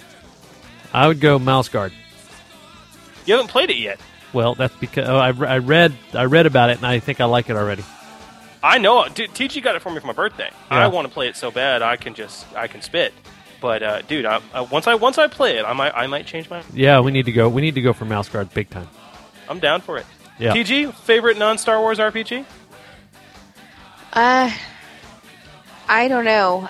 I would say Star Trek, but I've never played it, and the system seems not as enjoyable as saga system, but the setting for me is just Yeah. Kills it. Archer. Jean-Luc. Gotcha. Jean-Luc. Well, I don't know if you two are going to be able to answer this question too much because I know you guys haven't done much official play. But Steelwind's next question was your favorite RPG module of all time. Dawn of Defiance. Which one? All of them, all 10 of them.